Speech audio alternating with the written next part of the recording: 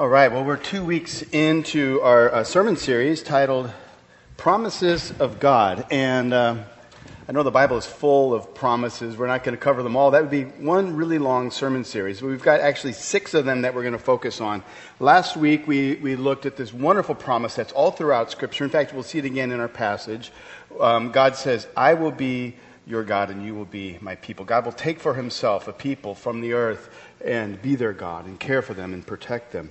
Today's passage, we're going into Ezekiel. We're going to look at Ezekiel chapter 11, verses 14 through 25. But before we read the passage, I thought it might be good maybe to refresh our memories as to who Ezekiel was and what this is about and kind of where we are in Ezekiel's book before we dig in too much and read it. So, who was Ezekiel? Ezekiel was a prophet in the Old Testament.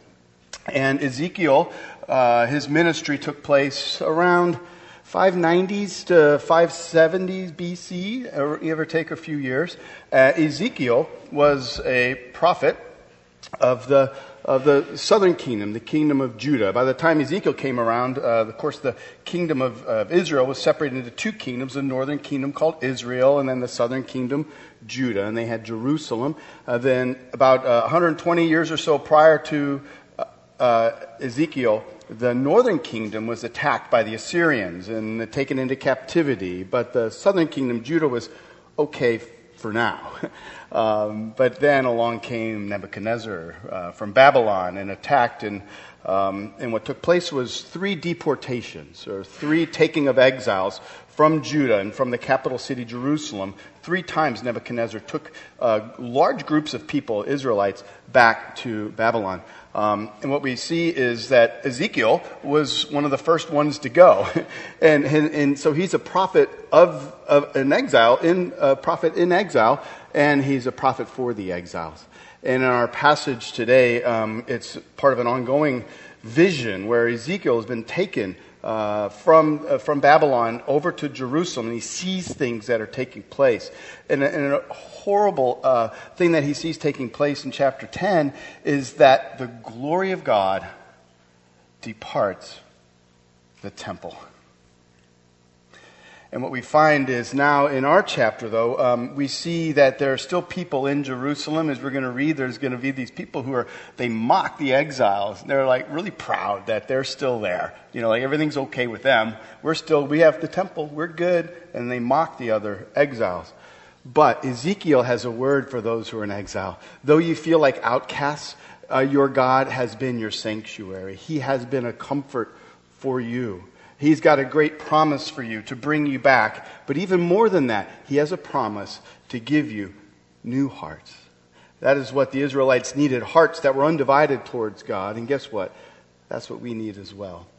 Hearts given from God, hearts that beat for God, and a new spirit within us. Ezekiel chapter 11, verses 14 through 25. And the word of the Lord came to me. Son of man, your brothers, even your brothers, your kinsmen, the whole house of Israel, all of them are those whom the inhabitants of Jerusalem have said, go far from the Lord. To us this land is given for a possession. Therefore say, thus says the Lord, though I remove them far off among the nations, and though I scattered them among the countries, yet I have been a sanctuary to them for a while in the countries where they have gone. Therefore say, thus says the Lord God, I will gather you from the peoples and assemble you out of the countries where you have been scattered, and I will give you the land of Israel. And when they come there, they will remove from it all its detestable things and all its abominations. And I will give them one heart, and a new spirit I will put within them. I will remove the heart of stone from their flesh and give them a heart of flesh, that they may walk in my statutes and keep my rules and obey them. And they shall be my people, and I will be their God. But as for those whose heart goes after their detestable things and their abominations, I will bring their deeds upon their own heads, declares the Lord. Then the cherubim lifted up their wings with the wheels beside them, and the glory of the God of Israel was over them. And the glory of the Lord went up from the midst of the city and stood on the mountain that is on the east side of the city. And the Spirit lifted me up and brought me in the vision by the Spirit of God into Chaldea to the exiles. Then the vision that I had seen went up from me, and I told the exiles all the things that the Lord had shown me. This is the word of God. The grass withers, the flower fades, but the word of our God will stand forever. If we want to know God, if we want to know His will, if we want to know His way, we must know His word. Let's pray. Father in heaven, we thank you that you've given us this word, a word of hope, a word of change, not from within us, but from you as you plant new hearts in your people. We pray that you give us eyes to hear and eyes to see and ears to hear, that we would know what your truth is for us this morning. We pray. Amen. Imagine if computer chips were like humans. Imagine that Intel couldn't reliably manufacture central processing units, and therefore every CPU was a little bit different, and therefore every computer processed data differently. What a mess the world would be. One computer would say, launch that rocket, while another would say, hold on, stop the countdown, we can't launch. One computer would say, yeah, there's plenty of seats left to the concert, go ahead and run your credit card, while another one would say, sorry, concert sold out, but you can still buy a t-shirt if you like. Imagine all the messed up stock trades that would take place. Imagine millions of computers all over the world taking in the same information and data and yet outputting different actions to take. The world would be in chaos. Thankfully, though, computer chips are uniform and reliable. Now, the point that the Bible makes pretty clear is that our CPUs aren't reliable and uniform. I know that's not exactly what the Bible says. Okay, the Bible uses the word hearts. The Bible says that our hearts are flawed. Now, when the Bible speaks of our hearts, it's not talking about that organ inside of us it's, that beats blood. It's not talking so much about emotions that people wear their heart on their sleeves. They're really emotional. No, when the Bible refers to our heart, it's referring to our will, that processing unit inside of us that takes data in and then somehow comes up with decisions and moves out with volition. That's what the human heart is. And Scripture shows us the human heart is faulty. Now, how do we know the human heart is faulty? Well, I think we could do an experiment. Gather 100 people into a room and you tell them, you say, it's been found that a low-fat, low-salt, low-sugar diet can add 10 years to your life. You can tell people those facts, but what happens? Does everybody go out and do them? Some people they'll start a diet. Other people will start a diet and stop a diet. Some people will take part of it in and do part of it. Some people will say, you know what, YOLO, just give me a Big Mac and I'm out of here, right? So, that's how people are, right? There's proof that our hearts are different and faulty.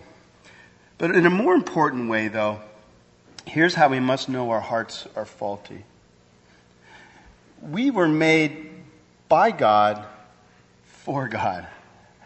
We were made so that our hearts, our desires, our longings would be God-centered and God-focused and think that our lives, everything that we do would be for God's glory. This is how we are made. And yet, when we look at the world around us and when we look at our own hearts, we must recognize that this is not the case.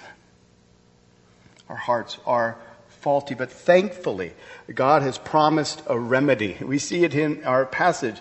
God says, I will give you a new heart. I will put a new spirit within you. The point we need to see this morning is that to all who acknowledge their need and turn to Him, God gives new hearts and a new spirit. That's what we're going to look at this morning in our passage.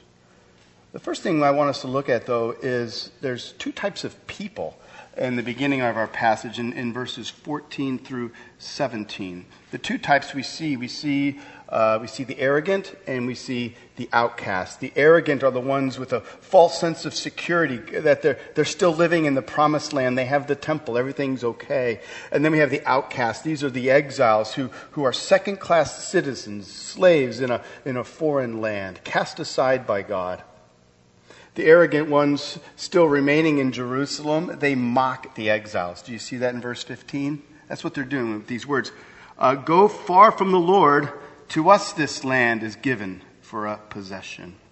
Those who are still in Jerusalem are claiming that they have God's special favor and care. I guess since possession is 9/10 of the law, they conclude that therefore they are in good standing with God. The ones who are in Jerusalem are the righteous ones. Now, it's true at this time, the belief was in all the nations around Israel was that every nation had its own god or gods. And so if you were to leave the land, well, then you were leaving your god or gods behind. So those who remained in Jerusalem, they looked down on those who were in exile. They were far from their God. And it's true, those who were in exile in Babylon, they looked down on themselves as well. They would have felt judged by God, and rightly so, because that's why they were there. They were being judged by God. They would have felt cut off from God and His promises. They would have felt defeated. They would have felt as if they were outcasts without hope. But this is not how God saw them. God speaks these amazing words to Ezekiel with the intention of bringing them back to these people who are in exile. Look at verse 16. Therefore say, thus says the Lord God, though I remove them far off among the nations, and though I scatter them among the countries. In other words, though I spit them out of the land like I promised I would if they started living sinful, horrendous lives. He says, I scatter them, but look what he says. Though I sent them away, yet I have been a sanctuary to them. God is saying, though the physical sanctuary of God is far from these people in exile, I have been a sanctuary for them. As they have come to see that the reason why they are in exile, as they've come to see that their hearts really aren't true to God, that they've lived deplorable lives, as they've come to repent of this and turn away, God has heard them. God has cared for them, even in this distant and foreign land. God wants Ezekiel to take a special word back to the exiles. He wanted them to see that and to know that things aren't as they seem. They should expect a big reversal. People of God are used to these big reversals, right? You remember Joseph. He was sold as a slave into Egypt, but by the end of his tenure there, he was number one in command of all of Egypt. Or King David. There was a great reversal there. David was chosen as a young boy over and against his taller, stronger, more capable brothers. And it's the way that our Lord speaks of when He says, the first shall be last, and the last shall be first. Though the exiles were by definition far from God, He made Himself close to them. Now we're going to see in a couple weeks that God disciplines His children, and rightly so, just as parents discipline their children. What took place was great discipline was needed. These weren't little toddlers who just needed a little time out. These were like the 18-year-old who thumbed their nose at their parents and said all kinds of obscenities, and they needed to be out of the house. That was what was going on. And yet, God had a plan. This was all part of God's plan. And when they cried out to God, God heard them. And He was for them a sanctuary. God had more in store for these people who were in exile. He had a promise that He would bring them home. We see that in verse 17. Thus says the Lord God, I will gather you from the peoples and assemble you out of the countries where you have been scattered. And I will give you the land of Israel. God promised to bring His treasured people home. And this took place in 539 BC. The Persians ended up battling against the Babylonians, and the Persians won. And King Cyrus in 539 issued a decree that the Israelites were free to return to their land and free to rebuild a temple. And that's what took place. God promised His outcast children that He would bring them home. Why were they permitted to return? Well, their hearts had now been humbled. Do you remember the movie Thor? You remember Thor's dad kicked Thor out. Thor was a prideful, powerful dude, superhero with his big hammer. But God kicked Thor, his father, kicked Thor out and sent him to Earth. So, and along with his hammer, he threw it down to Earth, and with a curse on Thor and on the hammer. The hammer could not be picked up by anyone unless they proved themselves worthy. And Thor was not worthy at the time. It took some correcting and some soul searching. Eventually, though, after Thor humbly offered to sacrifice his life for the well-being of others, it was then that he was able to now pick up the hammer and use it to save others. So to the people in exile were humbled, or as Jesus would say, they were poor in spirit. What did Jesus say belonged to those who were poor in spirit? Blessed are the poor in spirit, for theirs is the kingdom of heaven. The promised land in the Old Testament has now morphed into something far greater and superior. A kingdom of God on earth, scattered all throughout the earth. And that's what we experience here today. The kingdom of God has scattered. It has gone out. It is everywhere around the globe. But it's for those who are poor in spirit. You don't take the kingdom by force. The kingdom doesn't come to those who are proud. Why? Because the prideful have no need for Christ or his kingdom. The kingdom rather comes to those who have been humbled and who are poor in spirit. People who know they are dependent fully upon God's mercy and his grace. That they are at every moment of their lives dependent upon the grace of God for their lives here. And those are the poor in spirit. That's for who the kingdom is. But we also see that this offer of this gift comes with responsibility. Verse 18. And when they come there, they will remove from it all its detestable things and all its abominations. He's saying when they come back to the land, they're going to cleanse the land. They're going to purify it. Why? Because there was a lot of bad stuff still hanging around.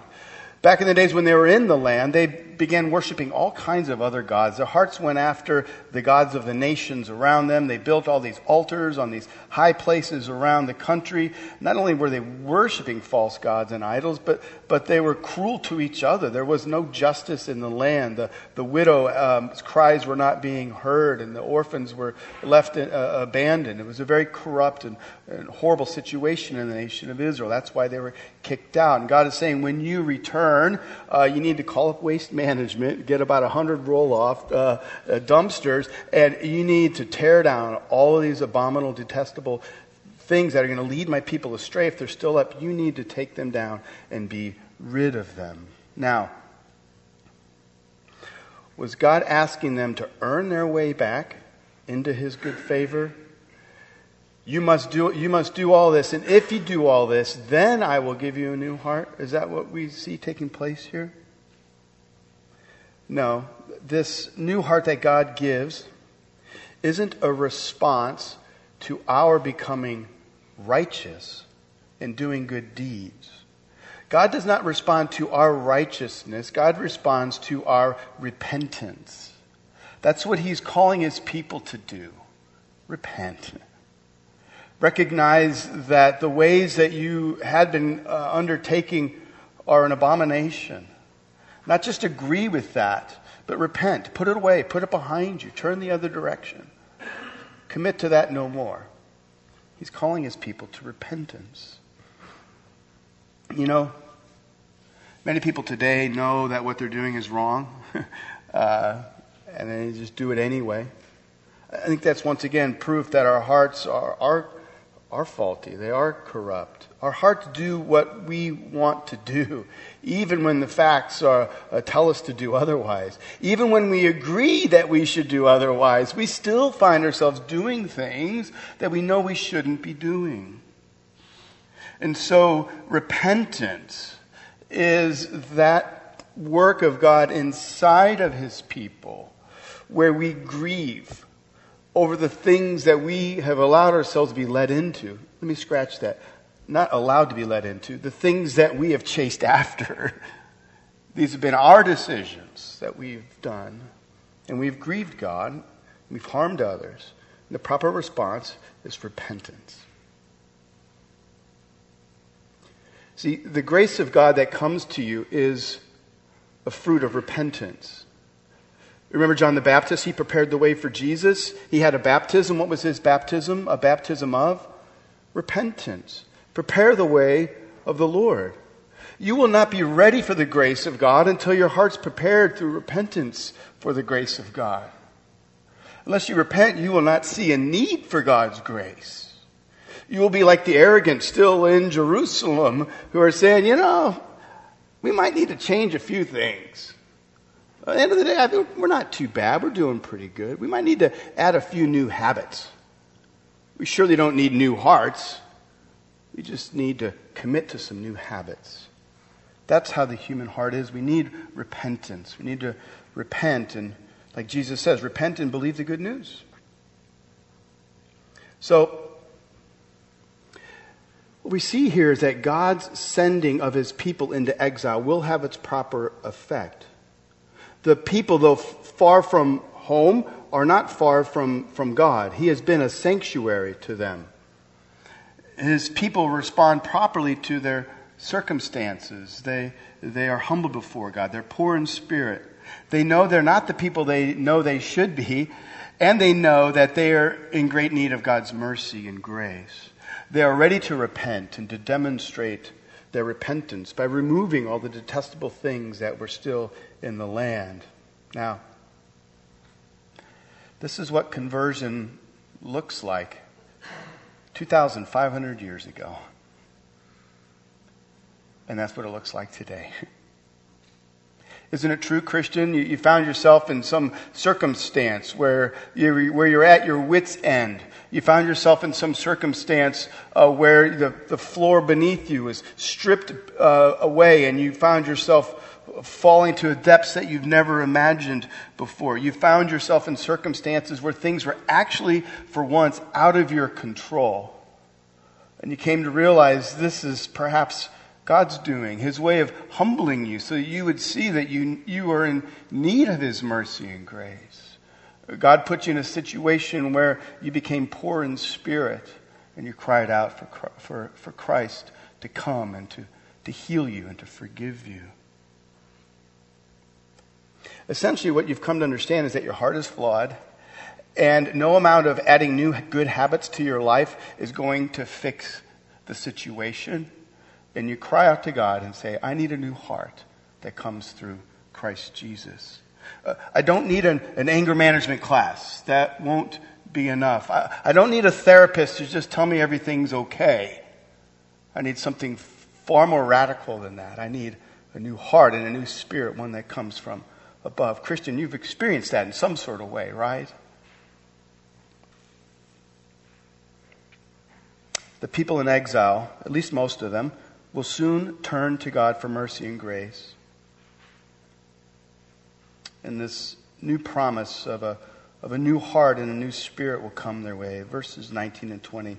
I will give them one heart, and a new spirit I'll put within them. I will remove the heart of stone from their flesh and give them a heart of flesh, that they may walk in my statutes and keep my rules and obey them. And they shall be my people, and I will be their God. If that last line looks familiar, that's what we looked at last week. God promises all throughout Scripture, I will take for me a people, and I will be their God. They will be my people. But the question is, how can anyone really be the people of God if our hearts beat for everything other than God himself? God knows what we need. He knows we need a heart that comes from him. We don't need more rules to follow. The Bible is full of commands, and we still don't do them. We need new hearts. And that's what God promises to give his people.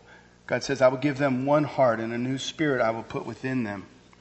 What is it that God is promising here? A heart and a spirit. These words both describe the inner person. I like how the esteemed scholar Christopher Wright puts it, so I'll just let you hear from him directly.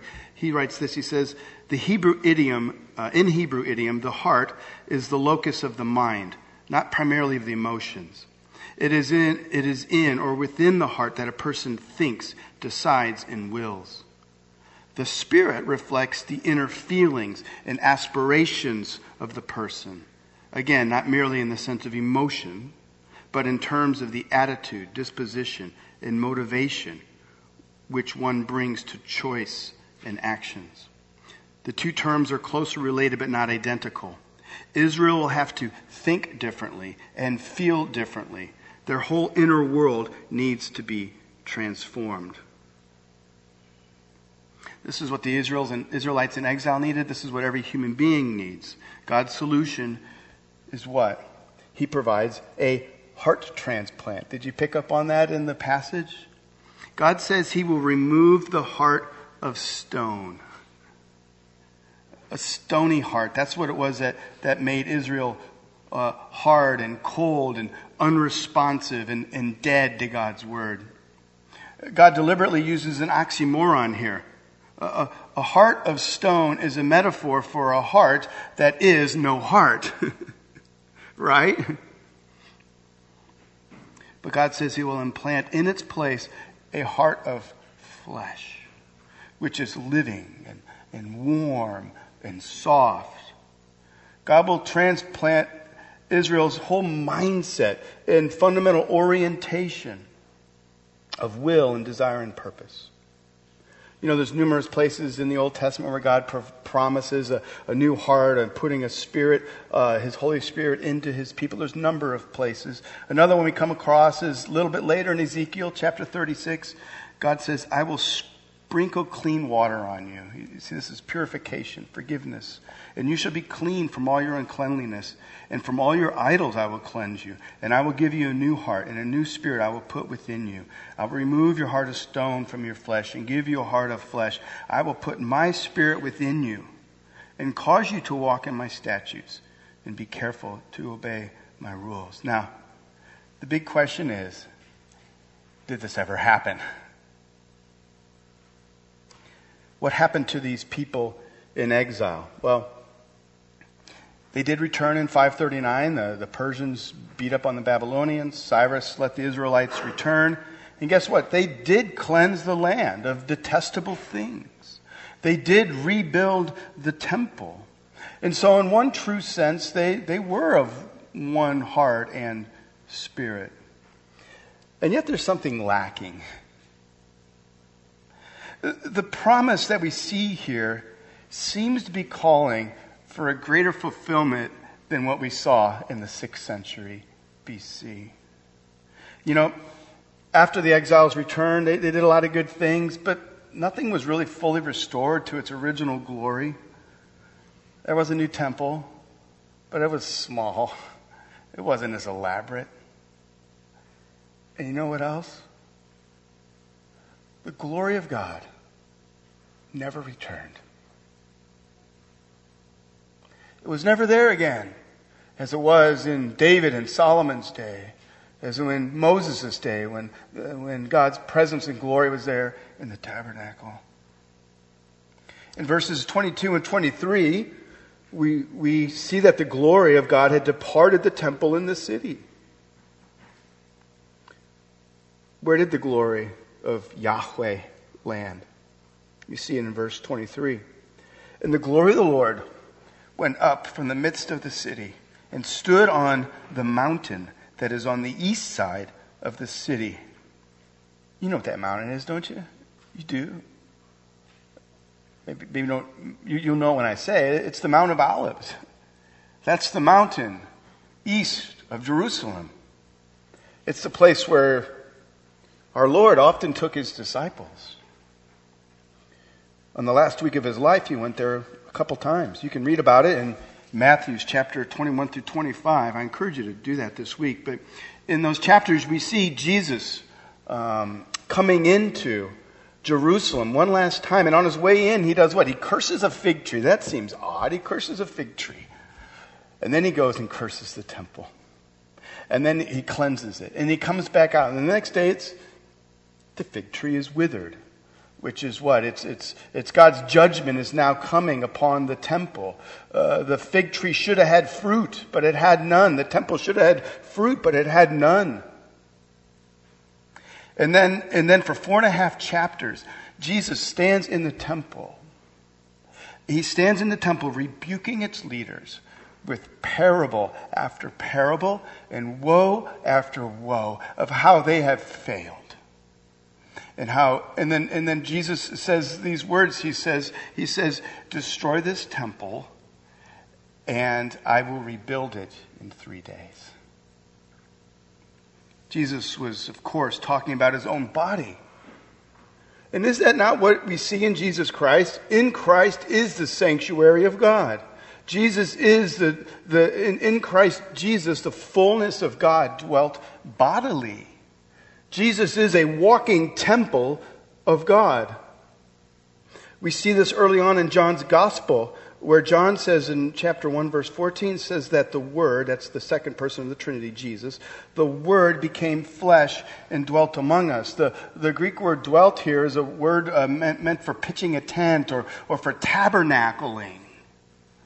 God tabernacled with the ancient Israelites in the tent of meeting in a real powerful sense. How much more so has God tabernacled in his own Son, Jesus Christ, as he physically walked on earth?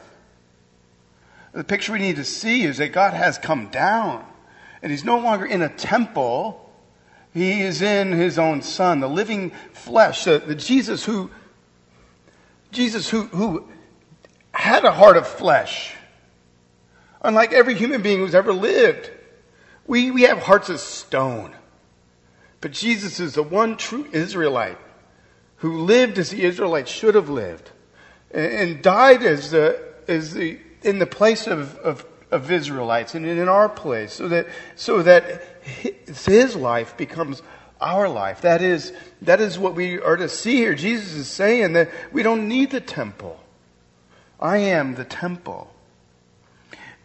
On the Mount of Olives, a couple days before he went to the cross, Jesus spoke to his disciples, and he said, that this temple is going to be destroyed someday. No single stone will be on top of another one. And the disciples are, when is this? And that's where we get on the whole prophecy section and towards the end of Matthew.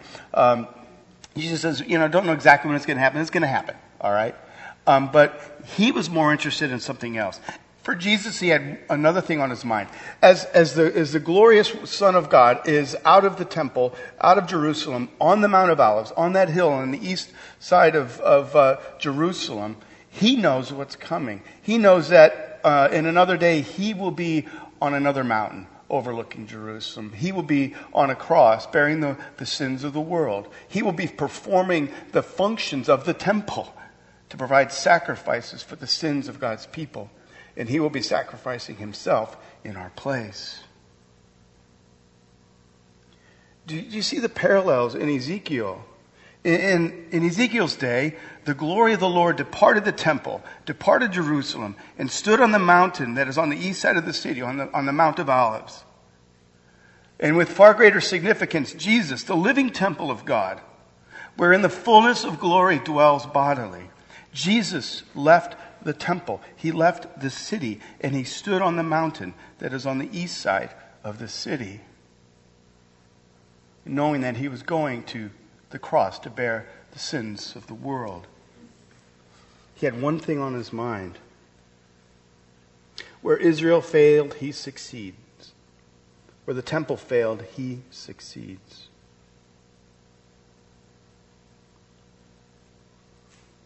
Earlier in that week when Jesus was talking to his disciples, he had to assure them, he said, I got to do this. If I don't do this, the new heart can't come. If I don't do this, the promise of God that goes all the way back through the Old Testament cannot come to a full reality in the people of God. He says, unless I do this, unless I return to the Father, the Helper cannot come. The Comforter cannot come. The Holy Spirit cannot come. But he says, but when the Spirit comes, watch out. The Spirit will not just be with you, he will be in you. The dwelling place of God will be with man.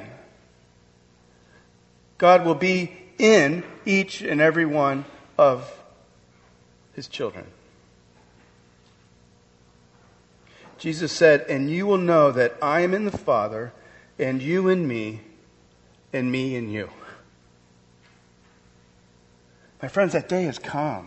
50 days after Easter, The Father and the Son and the Holy Spirit were poured out the Holy Spirit upon the church. Pentecost has come. The era of the new heart and the new spirit has arrived, and we live in it. The Apostle Paul speaks of this when he writes, "Therefore, if anyone is in Christ, he is a new creation. The old has passed away. Behold, the new has come." Also to the church in Colossae, Paul speaks of this hope of glory that the Christian has. And you know what he says it is? Christ in you. It's our hope of glory. Christ in you. This promise given to the remnant Israel over 500 years earlier before Christ has come true through Christ. And today we live in the era of the new heart and the new spirit. If you belong to Christ, you have a new heart and a new spirit in you. Christ dwells in you. And you know this, right? Because you love God. You do want to honor Him. There's something has changed. You're not the same person. This is the hope of glory, Christ in you. And yet is it not also true, though, that this is your ultimate hope? Do you not, like me, find yourself doing things you don't want to do? You know the good that God's calling you to do. And in the morning you set out to do that, but by noon something different has taken place. The good things that we know we ought to do, often we don't do them. Paul talks about that in Romans chapter 7. You can read on that yourselves. Why is this? Theologians say the reason for this is that we live in the age, it's the already, not yet. The kingdom has come already, but it's not yet here in its fullness. We already are God's people, and He is already our God. But yet the fullness of that reality is still yet to come. As we saw last week, God's going to bring a physically new heaven to a new renewed earth. And at that time, God will physically dwell with His people. We're not yet there. We live in the already, not yet. What does this mean for us with regards to our new hearts and spirit? It means we truly have new hearts and new spirits, and yet we often do not do what we ought. What we must see is that in Christ you have a totally new nature, and yet you are tempted with the same old temptations. You are new. The temptations are old. And so, as Paul says, we must put off the old self and put on the new. This is how it is until that long-awaited era comes. A time in which we will not only, it's hard to picture, we will not only not have a capacity to sin, we also won't even have a playground for it. That's what the new heavens and new earth will be like in those who are recreated in Christ. Until that day, we live in the already, not yet. Now, we live in an age where we can obey the Spirit or not. Paul says we can grieve the Holy Spirit, or we can walk in the Holy Spirit. Have you ever the wish that you could, like, the Holy Spirit would just like totally take control over you, like zap you, and make it so that you always did the right thing. You could never do the wrong thing. Ever wanted that? It's just me. It's just me. A couple of you. I know who you are. All right. Well, be careful what you wish for. I don't know, there's numerous reports this past week, maybe you saw it, all kinds of different news channels. There's this terrifying new species of wasp that was discovered last year in the Mekong Delta, and it's called the Ampulex dementor. It's named after the soul-sucking dementors from the Harry Potter books. Here's what this wasp does in Thailand. This wasp comes up to for some reason they like eating cockroaches. I don't know. But they come up to cockroaches, and they sting them in just the right spot in where these neurons on the belly of a cockroach. And it turns the roach into a passive zombie. It cannot do anything on its own. And you can just YouTube, okay, not right now, but search YouTube for zombie roaches or, Dementor wasp, and you'll see these videos. They're incredible. The wasp will take this cockroach and lead it wherever it wants. And know where it takes it? Down into its lair. And it lays eggs on it. The cockroach is still alive, cannot move on its own. And then the little baby wasps grow and they start eating the cockroach. Zombie cockroaches.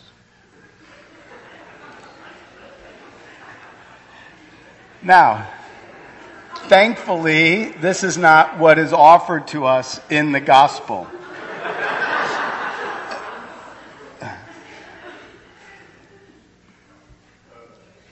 Jesus says that he has come to set us free. We have been set free. We've now been set free from sin. We've also been set free from the law and its demands upon us that we can never fully fulfill. We've been set free with a new heart that beats for God. We have been set free.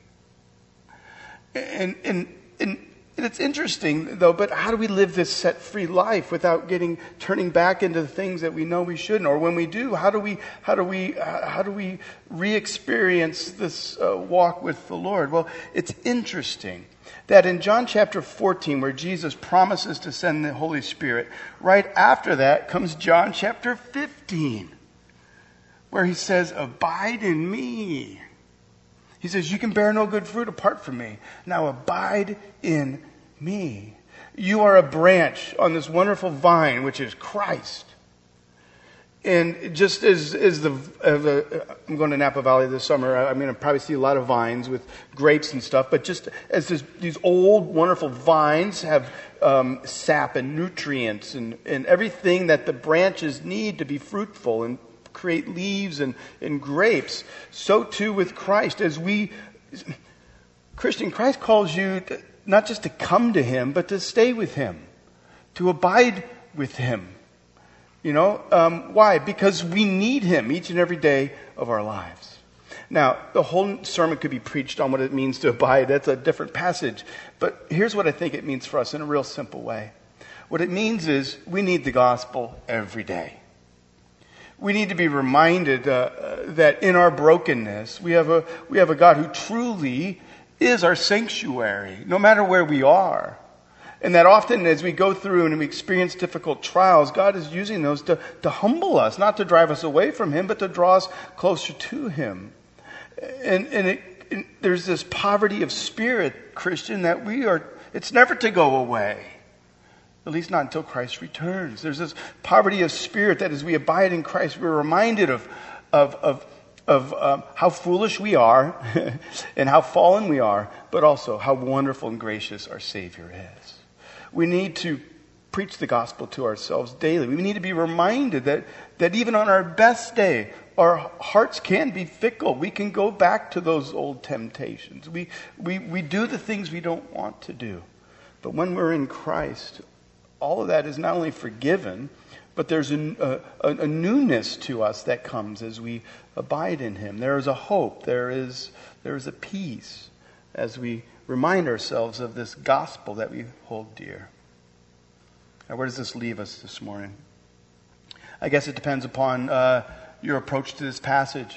Maybe you came here this morning and you're more like the arrogant person there in Jerusalem. I'm all right. I might need to tweak a few things in my life. I got a few habits I need to get rid of, and maybe I just need to, do a little yoga or something. I need to, surround myself with nice people, and things will go better. I hope you've seen, I don't mean to mock that, but I hope you've seen that it doesn't matter how many habits you try to inculcate into your life. Habits aren't going to get you to where you need to go. What I hope you come to see is that our old habits, our old hearts are really good at breaking new habits, right? hopefully what you've seen is that you need a new heart that comes from above. You can cry out for that. You can get it today. Talk to the Lord. Give your life to Him. The bulk of us, though, we just need to be reminded of our ongoing need for mercy and for grace. That we are poor in spirit every day. That God, though, has really done a new work in us. You really are a new creation. You have a new heart and a new spirit. And you need to be reminded that though you may fail Christ will never fail you, right? That's the promises that we have in Him. And Scripture says this. He says, He who began a good work in you will carry it out until the day of completion. That's His promise. Maybe rest in that. Let's pray. Father, we thank You for this promise of a new heart, a new spirit. We are desperate. And we are also people who are in great delight this morning. We've seen it in our own lives. As we look at what You've done, that heart surgery, You truly have made us new in Christ Jesus. We long for the fullness to come. Until then, may we abide in Christ and find our strength in Him. May Your Spirit encourage us each and every day to walk in His ways until He returns, we pray. Amen.